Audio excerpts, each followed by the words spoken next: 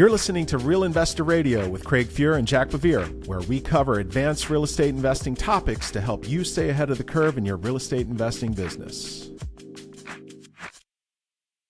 Well, hey, welcome back to Real Investor Radio. It's Craig Fuhr and Jack BeVier. We are here today again with Melody Wright.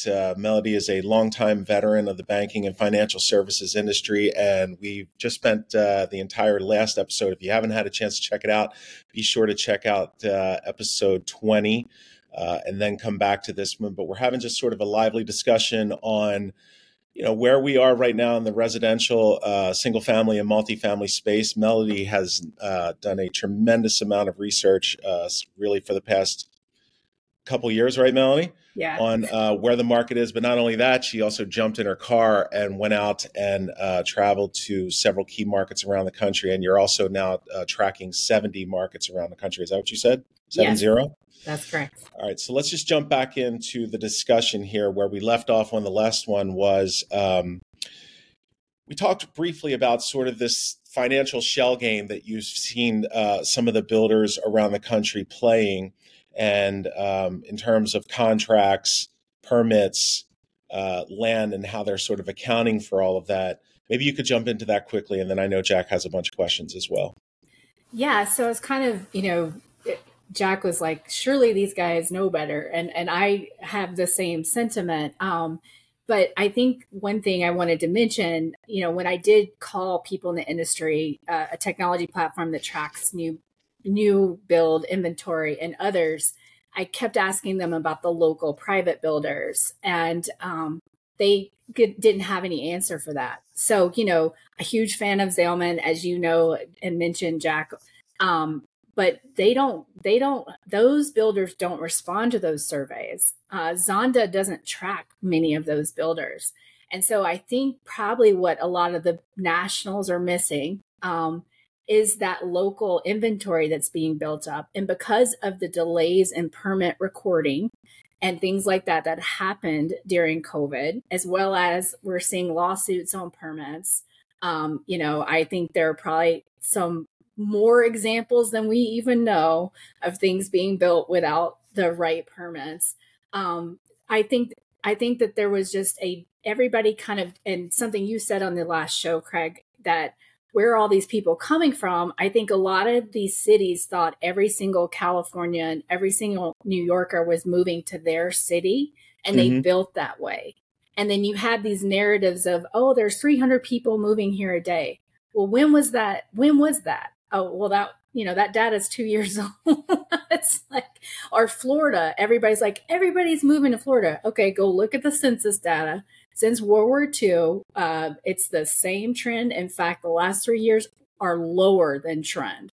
Because everybody's always moving to Florida. I think what's happened is we're in a data dungeon, and all of the things that we have relied on to kind of tell us, and by the way, they didn't work so well last time, right, Craig? I mean, all the things I remember writing out 7, 8, 9, thinking things were going to get better based on what all the housing experts were telling me, based on the data, based on permits. Like, we thought everything was going to get better. That didn't happen. And so sure. I think that so you can look at it. I don't think people are necessarily doing anything intentionally wrong.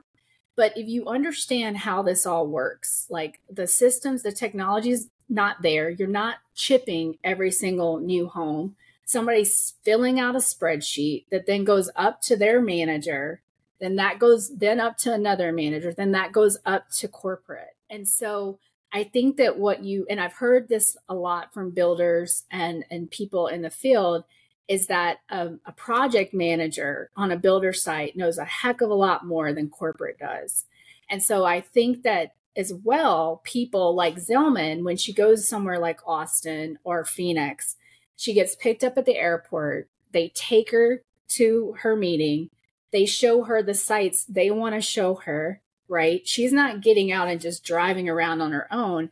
And if you drive out in Phoenix, which you probably know, Craig, you can't see anything on the highways. It's just the big walls. And so you got to go behind the wall. You got to go behind the wall. And when you go behind the wall, you're like, holy mother of God, like Round Rock, Texas, is a suburb of Austin where they were going to build a big Amazon facility. That got canceled.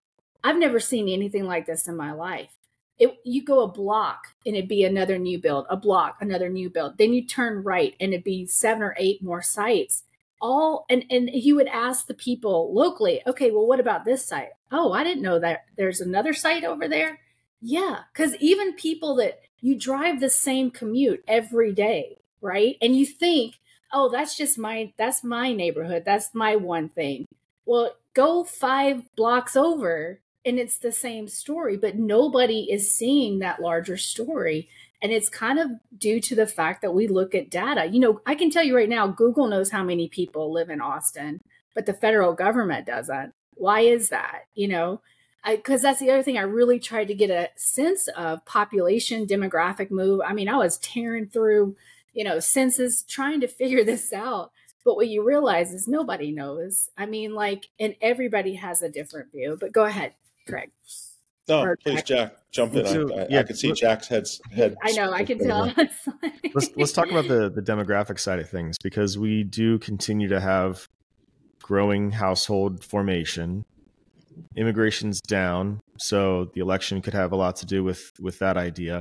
But when you have growing household formation,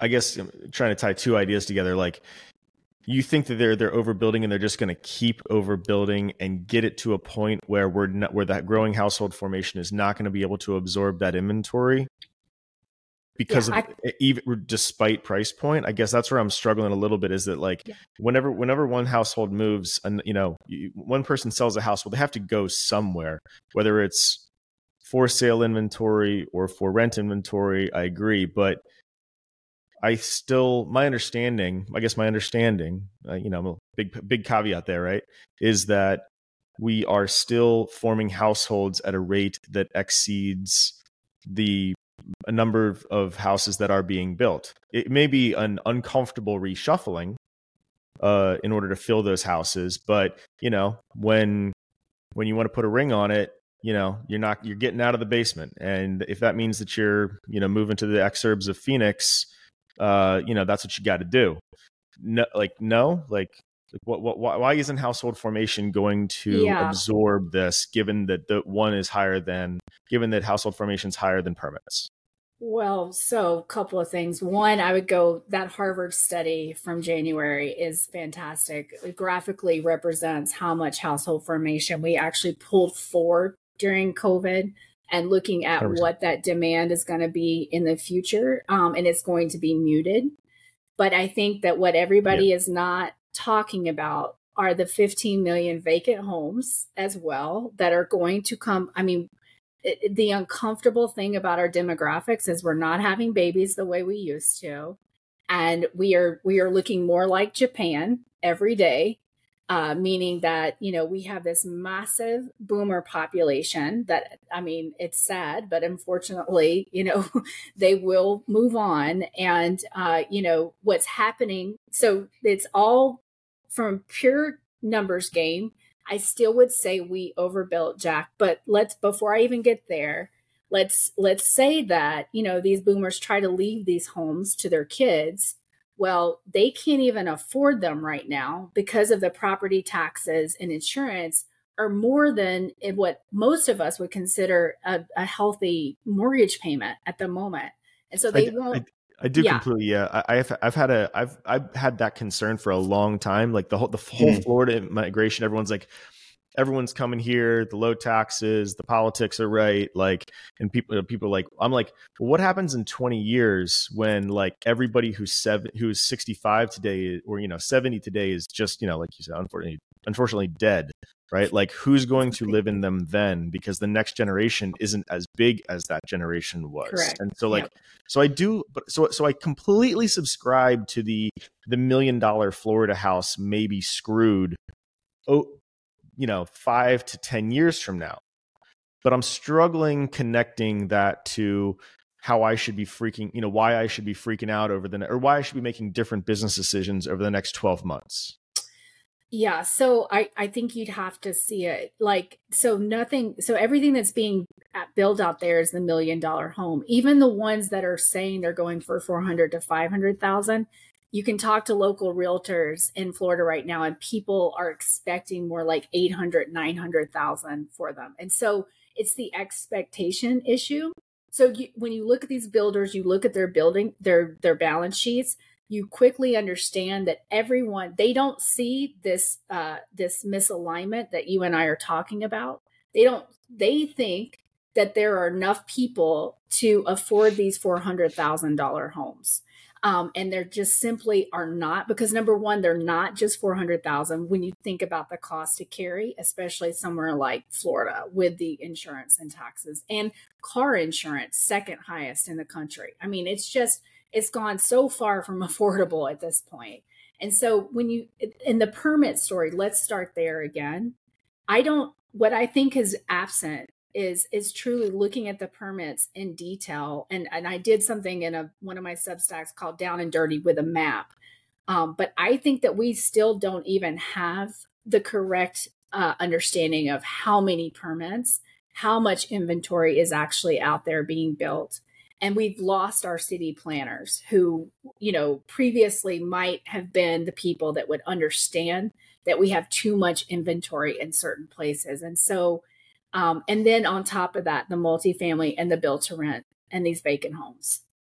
Does the build to rent scare you? I always take comfort in the build to rent because of the affordability. Like you can, because they are $300,000 houses, not $800,000 houses. I worry less about that segment. Well, but they're asking. So, for instance, let's take Sevierville, Tennessee, okay, where there's 8,000 short-term rentals in a tiny little county, in Appalachia, and they built these build-to-rent sites to theoretically house the serfs, I guess, so that they could work, for these.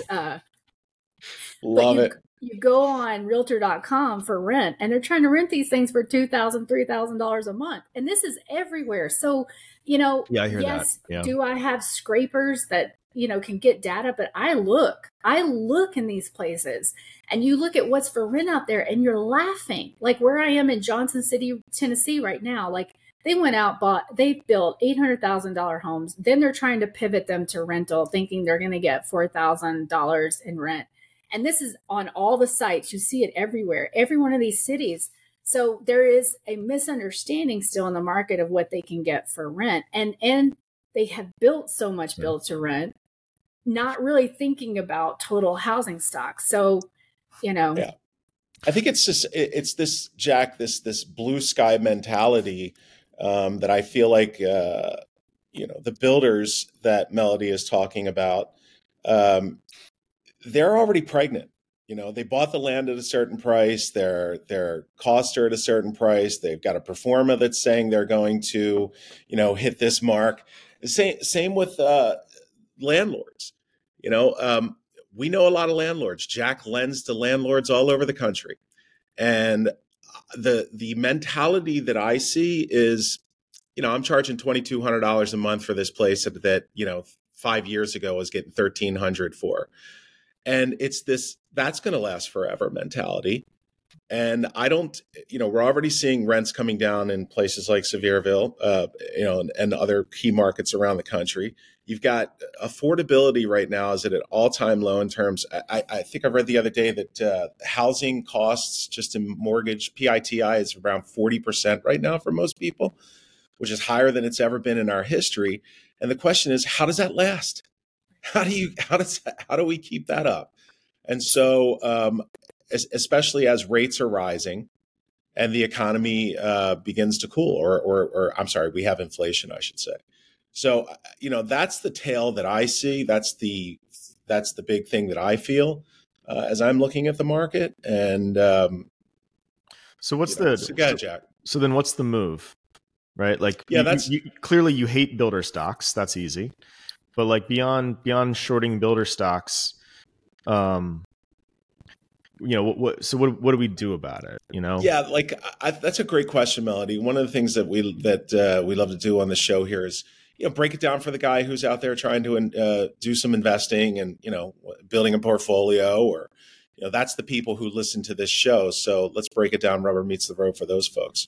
Yeah, no, I think that's one of the plays, right? And to me, the biggest play is understanding where the distress is, because I think that there are certain markets where you could pull the Craig playbook, right? Where you could go out and there's going to be people needing to unload this spec inventory, needing to, and a lot of it, and this is where, okay, I don't know, but I think a lot of the certificates of occupancy aren't being filed because people maybe want to just pay tax on the land because they know that this isn't the market to start listing some of these homes.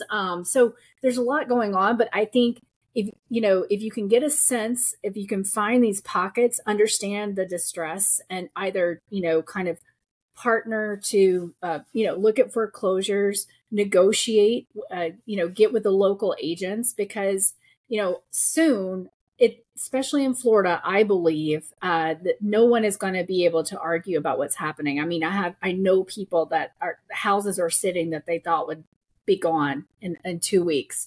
And so I think prices, that little strike is about to start kind of defrosting a little bit because of super prime stress, where they actually need to offload a property. They have to for various different reasons. But I think being in those markets, understanding when the tide is turning to be able to get in and take advantage.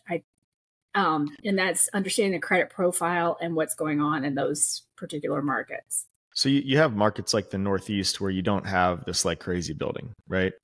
Are those markets like relatively insulated by because of that factor, or do you think that the contagion makes its way to even land constrained markets? Do you think that the land overbuilding makes its way to even supply constrained markets? Yeah, so let me take Pittsburgh, for instance, which is not a New York City, and they have more land. But I was living in Pittsburgh for the past 4 years, and they've got the same thing. Not as bad as Austin, but these new build sites, a lot of fever dreams. And so, but what they also have is negative demographics, and they've had that for some time, and that's just increasing. And so I do think, the biggest thing to look at to me is, what is the demographic picture? What industry is there? Because I think this is the other thing the Northeast is going to have to contend with as well, is, unless we bring back some of this manufacturing, et cetera, there's just not a ton of industry to keep these places going.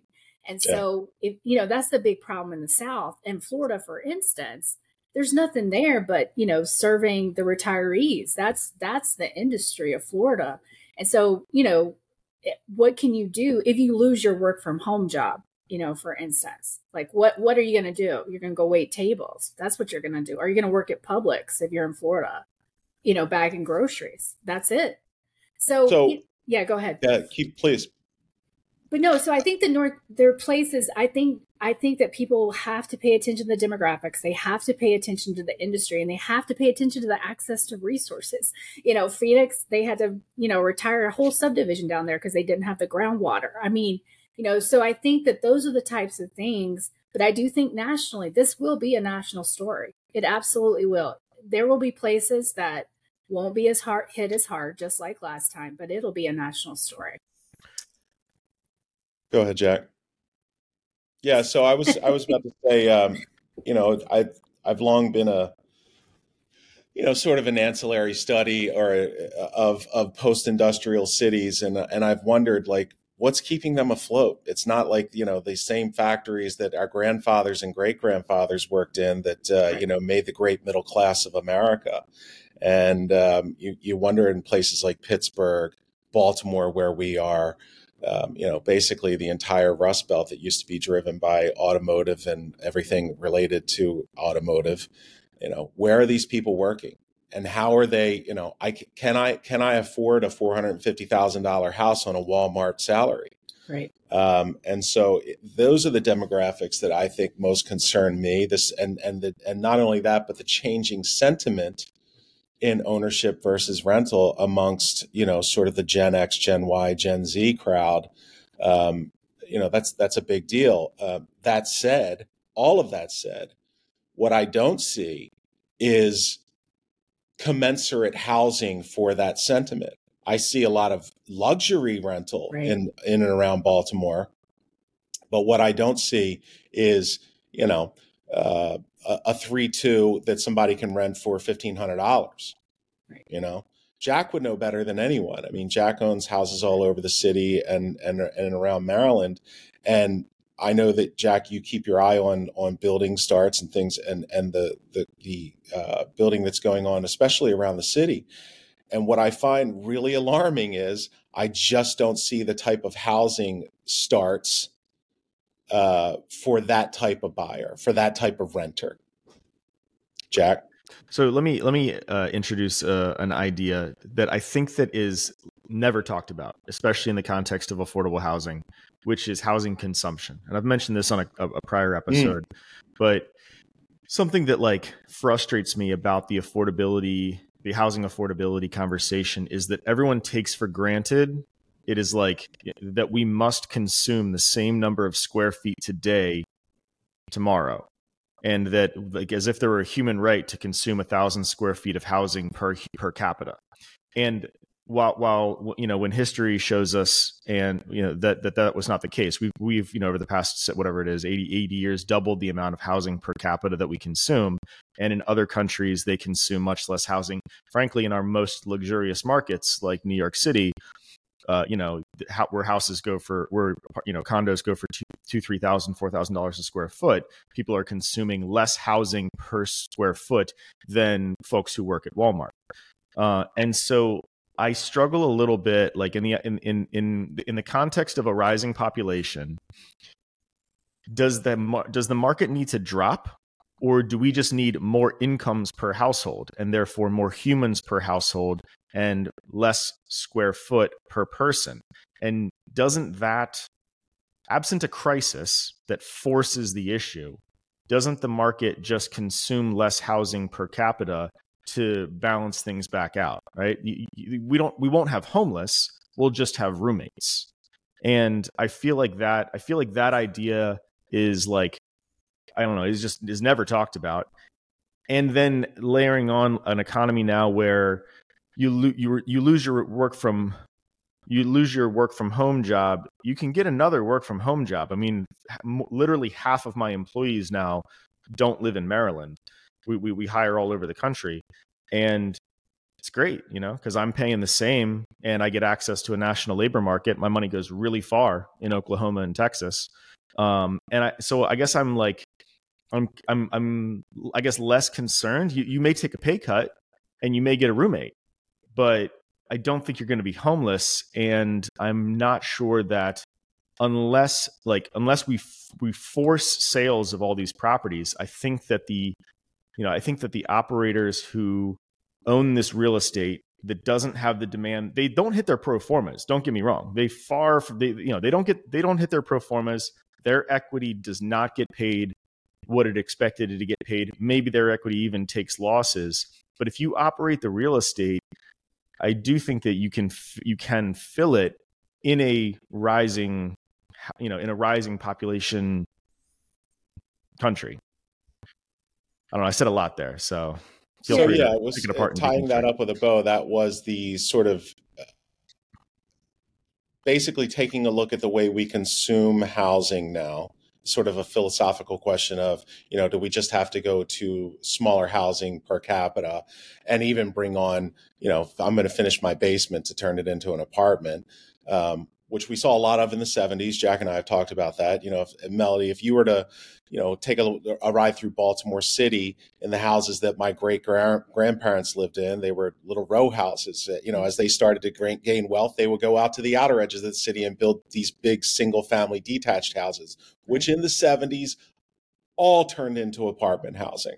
Right. And so the question that Jack and I have bantered a bit was, these houses that we live in now, that are out in the burbs, are they going to be our next apartment dwelling type houses? Well, the homelessness, right? But so I would say that's already increasing quite scarily in places that, you wouldn't expect it, like Missoula, Montana, like places in Georgia. I mean, this is, it's becoming, I think, so I think, again, we have a bifurcated economy where, so I lived in New York City in a tiny little apartment for 7 years, and I left because I wanted a washer and dryer, and I didn't want to carry my laundry around anymore. So agreed. I think that, but again, now you look at somewhere like New York City, and if we're not going to have if kind of our economy is going to change, and AI is going to take a larger precedence, will New York need as many people? Will that city sustain the same way? I mean, so I think these are really complicated, questions we're asking, and there's so many different levers that can be pulled. But I want to go to something you said, Jack, and because I want people to hear this, that I think you can still make money, but you have to be an active manager. Like, you can't, I think that a lot of people bought some of these to be long-term rentals, not understanding what it meant to be a landlord, or not understanding, how involved this is. But I personally think that even with a short-term rental, you could be successful if you really run it well and understand your market, and hopefully you were smart in how you chose it. But I do, the whole point about, I do think homelessness will increase, because if we look at numbers in aggregate, that might confuse us. But with those Americans who can't afford $1,000 emergency, they're leaving, and they don't have options. And we've been doubling up quite a bit in that sector, generations moving under the same roof and things like that. In a prior episode, Craig was trying to get me to say that DSCR loans were like the new subprime, basically the new liar loans, new ninja loans. But I refuse to, because I feel like there's an important distinction, and like I don't see, and I would be curious to get your thoughts on this. I don't see DSCR loans as those liar loans. I do, because I don't see speculation. Like, I have not witnessed like speculation like people were doing in 2004, 2005, buying a house because it was going to go up.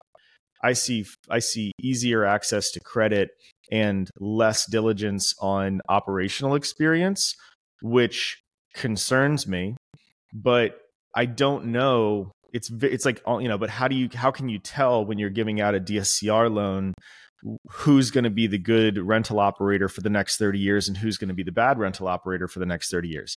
I do completely agree that the short-term rental underwriting that existed more prevalently now, to a lesser extent, using short-term rental daily rates, is a problem, because that's really hotel underwriting. That's really hotel, it's really, hospitality business.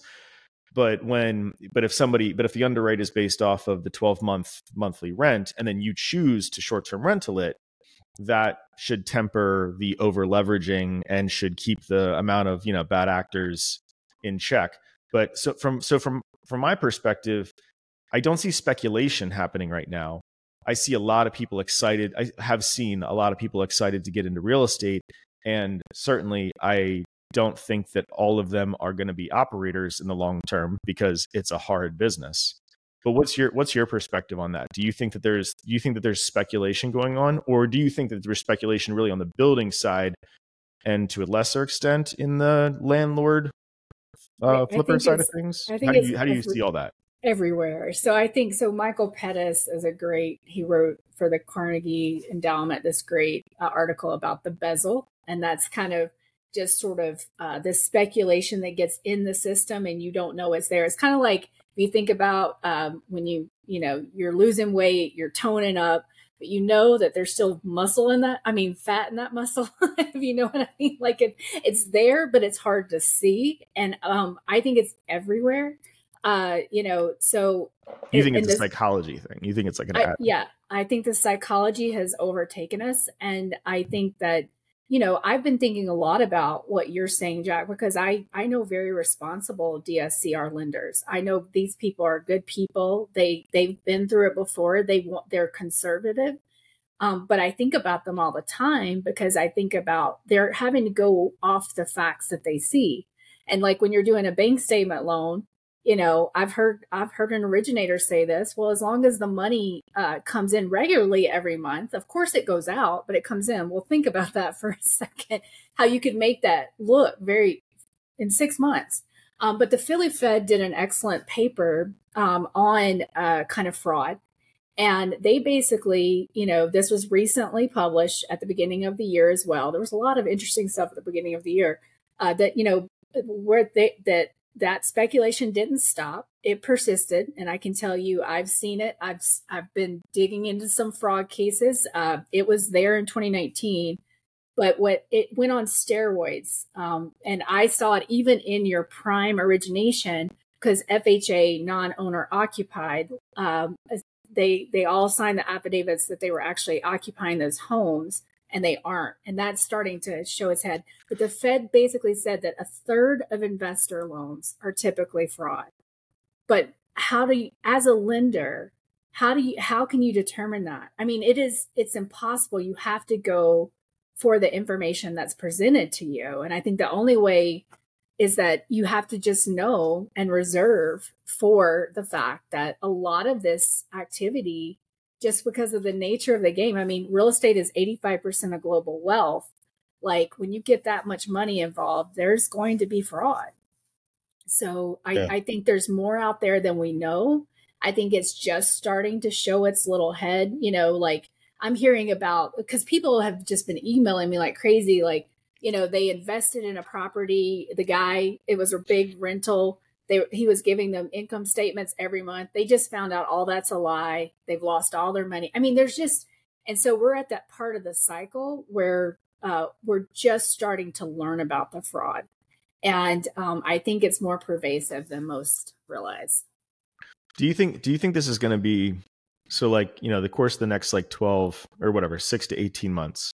Do you think that we're going to have like a freak out? And if so, at what point?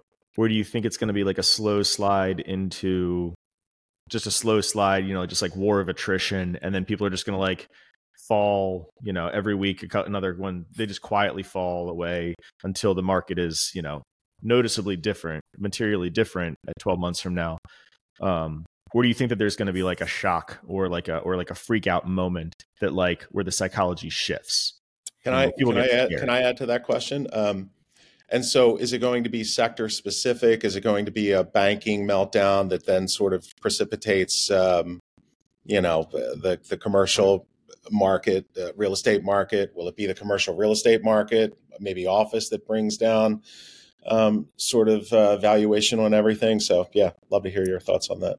Yeah. So, I study what people call the Eurodollar market a lot, and it's kind of the shadow banking. And so, what I'm sensing right now is we're gearing up for a credit event. It could originate from somewhere like China with somebody like Country Garden or Evergrande. If we have a credit event, I think things will accelerate much faster. And this could, and I say, and I'm going to say the opposite in just a second, but I say that, no one should think that prices can't come down as fast as they went up. Like that, there's no law of physics that says that won't happen, right? Now, I say that, but if we don't have some kind of credit event or, an exogenous event, and if we, go to war, like so many different things could happen here to change this. But if nothing changes from just this moment, we don't have net reduction in employment, and we just stay on the same path, I still think we are going to reach trouble. Everybody's going to know it by Q2, the end of Q2 of next year. We've got big tax season in California coming up here in November and December.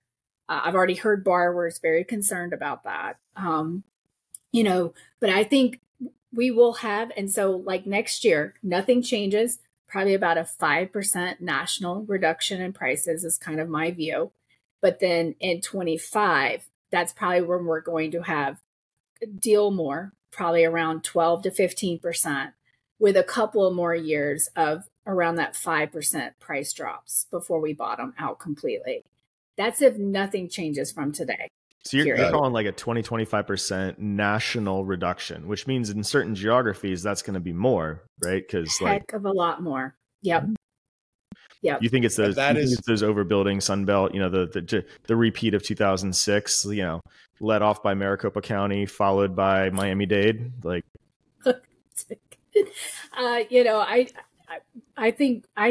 Well, I don't know. I think Maricopa, I think Miami-Dade, and then, I think what's this Austin. county? Austin, but what's their county? Is like, I can't remember the name of the county. But anyway, I think those three, they're going to be in a tough competition to see who's going to win here. And, the thing about Texas that I would say is very different from everywhere else, those other two states, is that they are a non-judicial foreclosure market, which you probably know, Jack. And they are, them in Georgia are the fastest in the country. Super Tuesday, right?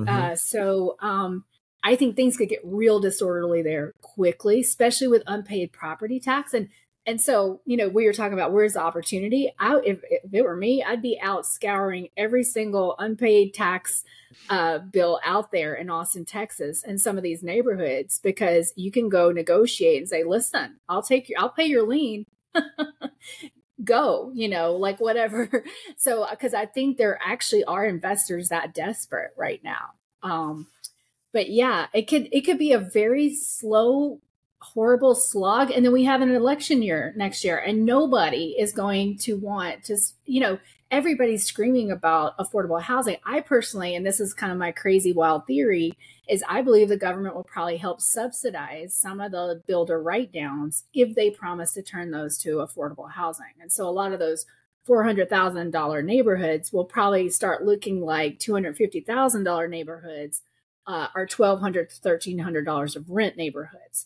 And so I think that could be something we see next year as these politicians get harassed by their constituents who are screaming that they can't find an affordable place to live.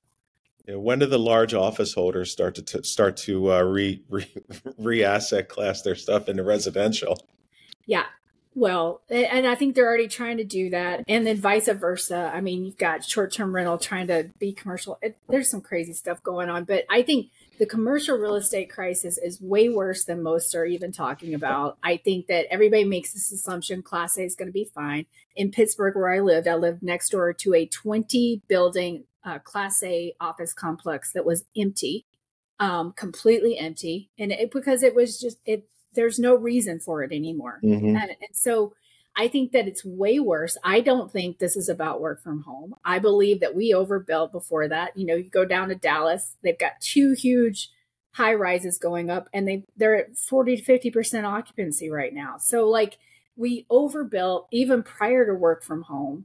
Even when we brought everybody back in, there would still be too much office space. We have to realign. The problem is there's nobody out there talking about solutions right now. And so this is going to be way more painful than it should be, because if you could get people together to talk about, okay, how can we repurpose this? What can we do? How can we make this a great community? Nobody's having those conversations because most people are just, worried about their loan, their property, so the commercial aspect could be a real drag on the banks and the overall economy, as we have to actually acknowledge those write-downs. And, multifamily has the most CMBS that's kind of, needs to be refinanced coming due this month. And so like, there's a lot happening. But I think that, we will not escape commercial, but people sure are by doing these deals kind of behind the scenes and not talking about them a lot. But it's going to be a very rocky 12 to 18 months, in my opinion. Sorry. So you mentioned the 70 markets that you track. Mm-hmm. Can you give us any bright spots in those markets? Yeah, the minute I say them, they'll no longer be bright spots, right? Because everybody will move there. But, Ohio, Cleveland, those areas actually are, and they do, to me, if we are going to nearshore or bring things back, somewhere like Ohio makes a lot of sense because you can do manufacturing there, and there's access to water, and there's plenty of farmland, and but yeah, like a generally okay political climate. Generally okay, And so I think that's where you're seeing decent, your home prices haven't gone crazy. You're seeing transactions, the median, I think, transaction in Cleveland was around, per Redfin, was around 130,000 or 150,000 last month. So it tells you that like there's still a market there, transacting in a affordable type homes, although those could be flips. I don't know. Because I do know investors have seen Ohio as well. But honestly, where I am in Tennessee, I don't even want to say that out loud either. You've got structural issues here, a lot of poverty, no industry, but you do have affordability. So if you're able to, or can afford and not worried that you need a work from home job, because you would need a work from home job to afford a decent house here, but still the tax situation is much better. Sure. So, Jack, anything? No, I'm good. Give me a lot to think about today, Melody. I appreciate it. I'm sorry. But yeah, no. And you guys too, this has been a great, I always love hearing the other side too, and just kind of understanding where I'm missing something. And so this has been a great conversation. Yeah, we really appreciate it, Melody. Why don't you go ahead and tell people where they can find you on your Substack and online? Sure. Okay. So on X, Twitter, I'm M3_Melody, Melody, M3 Melody Substack, M3_Melody YouTube. And then you can also find me on LinkedIn at Melody Wright, WRIGHT.